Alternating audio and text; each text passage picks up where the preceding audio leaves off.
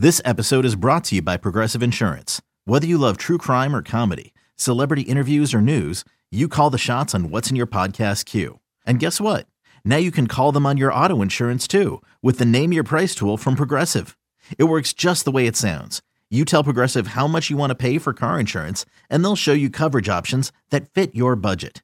Get your quote today at Progressive.com to join the over 28 million drivers who trust Progressive. Progressive Casualty Insurance Company and Affiliates. Price and coverage match limited by state law. eBay Motors is here for the ride. Remember when you first saw the potential? And then through some elbow grease, fresh installs, and a whole lot of love, you transformed 100,000 miles and a body full of rust into a drive that's all your own. Look to your left. Look to your right. It's official. No one's got a ride like this. There's nothing else that sounds like, feels like, or looks like the set of wheels in your garage. With over 122 million parts, you can make sure your number one ride or die stays running smoothly. So there's no limit to how far you can take it. Brake kits, turbochargers, engines, exhaust kits, roof racks, LED headlights, bumpers, whatever your baby needs, eBay Motors has it. And with eBay Guaranteed Fit, it's guaranteed to fit your ride the first time, every time, or your money back. Plus, at these prices, well, you're burning rubber, not cash. Keep your ride or die alive at ebaymotors.com. Eligible items only. Exclusions apply. When you need mealtime inspiration, it's worth shopping Kroger, where you'll find over 30,000 mouth-watering choices that excite your inner foodie. And no matter what tasty choice you make, you'll enjoy our everyday low prices, plus extra ways to save, like digital coupons worth over $600 each week. You can also save up to $1 off per gallon at the pump with fuel points. More savings and more inspiring flavors make shopping Kroger worth it every time. Kroger, fresh for everyone. Fuel restrictions apply. Here we go. Jake and Josh are here to analyze the game they love for the team they love. This is another Dolphins podcast. Here's your host, Jake Mendel and Josh Houtz. One of the weirdest tweets I saw before the game, before Sunday Night Football, was that now that the offensive line was good, someone was like, yeah, the offensive line, we don't have to get mad at them anymore. We need someone else to be mad at. We need to just be annoyed. We need to trash someone. And they picked Bradley Chubb. And that, it kind of made, like, one, you don't really need to trash players. You don't need to make up excuses for reasons to hate on people. But it kind of made sense. We were waiting for that signature Bradley Chubb performance. And on Sunday night, Josh, the stars kind of aligned. Jalen Phillips was out of action. And all of a sudden, man, here comes the astronaut with probably his best performance since. Yeah, absolutely. And I mean, I don't want to be to say that I sat there and discredit him, but I was sitting there, saw Roquan Smith highlight and kind of said, and I saw, why. But Bradley Chubb went out there and shut us all up. I mean, I was doing that earlier. I don't know if you could hear it. I don't know if it was an acceptable egg on my face, but I was like, that's my egg on the face sound. So I don't know if it sounds like a squid landing on my face, Mario Kart style. But yeah, man, he went out there, 7 total tackles. He had a sack. He had a forced fumble. He was making big plays when we needed it. And again, you mentioned Jalen Phillips being out. You needed Bradley Chubb to step up and show why he's getting paid at, why the Dolphins gave up those draft picks for him. And I don't want to say that it all is forgiven, but you could see why he is that talented player that was drafted so high, when he came out, was, traded away for a first-round pick. So hopefully this is just a building step. But what do you do with Andrew Van Ginkel at this point? I mean, I know this is the Bradley Chubb. We want to talk about him. But, dude, Andrew Van Ginkel looked like a menace out there. And he was just learning to play inside linebacker. You thought maybe he'd play a little bit more there. But coming off the edge, I mean, he looked so damn good. And it's just crazy that they're giving Agba all that money. And you see Andrew Van Ginkel stepping up in these moments. So I don't know where we're going here, Jake. But Bradley Chubb finally was the astronaut that we paid him to be. Just want to see more of it, more consistency. There's so much to digest about this defensive front, especially in a game like this. The Patriots were without their 2 tackles.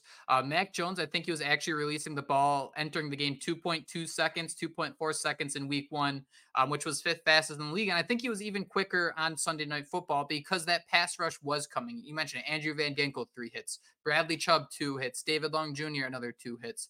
So to take this one step at a time, we'll start with Andrew Van Ginkel. One, I'm so happy, man, that someone with the last name Van Ginkel is someone we can be hyped up about with. That's just like such a great name to hear someone yelling as they're sacking a quarterback.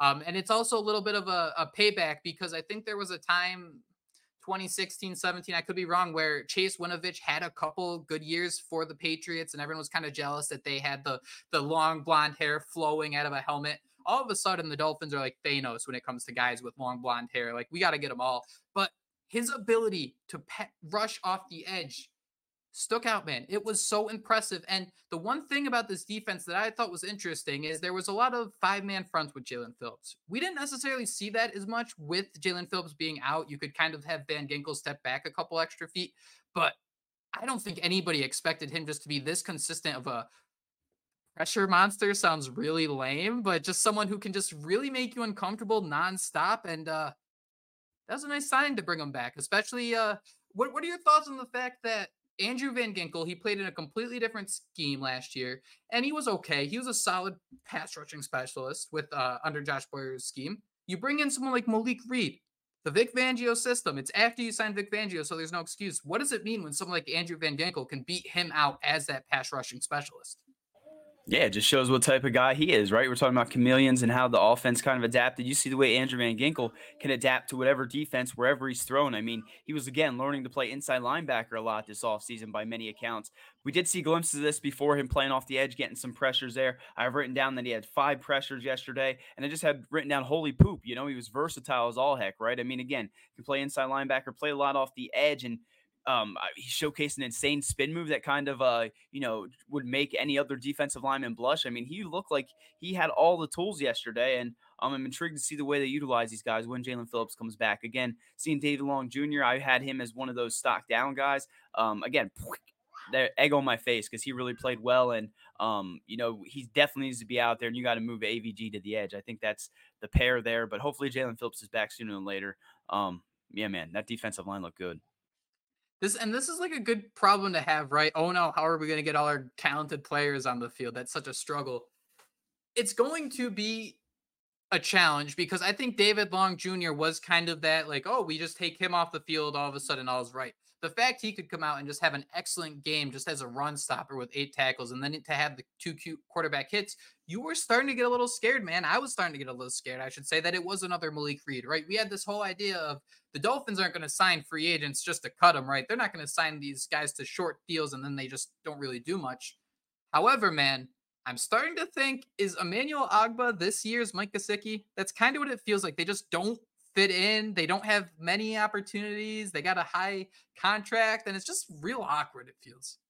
Yeah, man, I think that might even be a slight to Gesicki. I don't even know if Ogba's going to make that type of impact, right? I mean, he's not really getting the opportunities. Again, we saw Andrew Van Ginkel play more there, but you got to give credit to the other guys. Zach Steeler, I mean, he just got his new deal. He looked awesome out there. I mean, early in the game, it looked like they were going to have success running the football, and he kind of stepped up and made some plays, forced a punt there. It was just all over the field. Christian Wilkins had a sack, so we're already seeing his contract go up a little bit, right?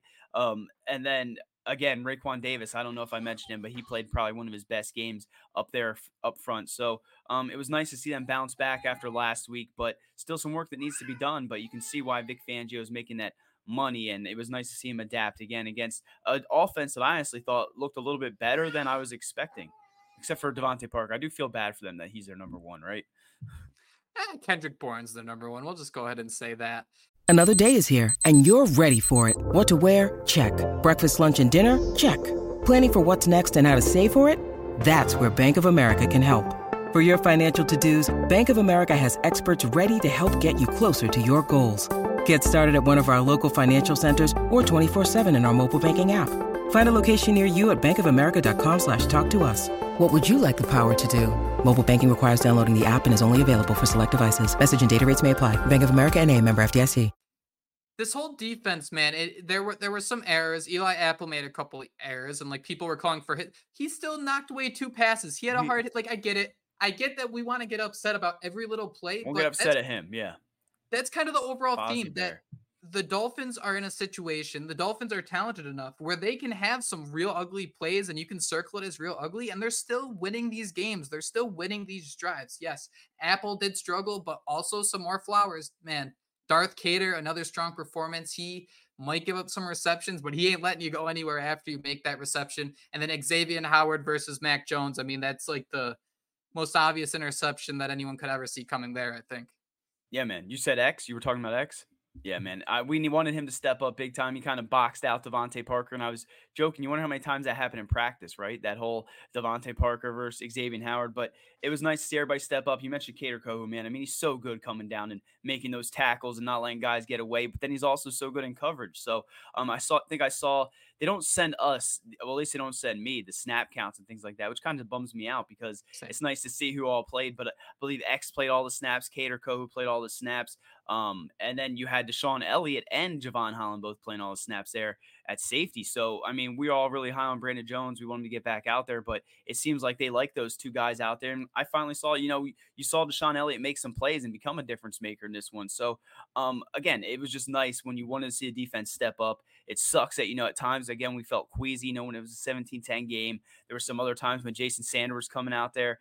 I don't know if we could talk about that at the end, but man, the defense overall, I've written down here, I just want to put Holland as a GOAT and Deshaun Elliott, I'm a stand now after this one. And just to wrap it up, Pro Football Focus had Bradley Chubb with a 90.8 grade. He was the number 1 rated Dolphins player this week. So we're going to act like PFF grades matter this week. AVG 90.4, Wilkins 81.3, Cater Kohu 80.4, and David Long 79.3. So when you want the defense to step up, baby, they did it. And interesting to see what happens this week against Russell Wilson. Let's ride, baby. Do you think this rushing defense is more towards that week 1 Chargers 250 rushing yards? Obviously, the Patriots rush for 88 yards, 3.5 yards per carry. Two completely different teams, Josh, but where is the truth when you're talking about this defense?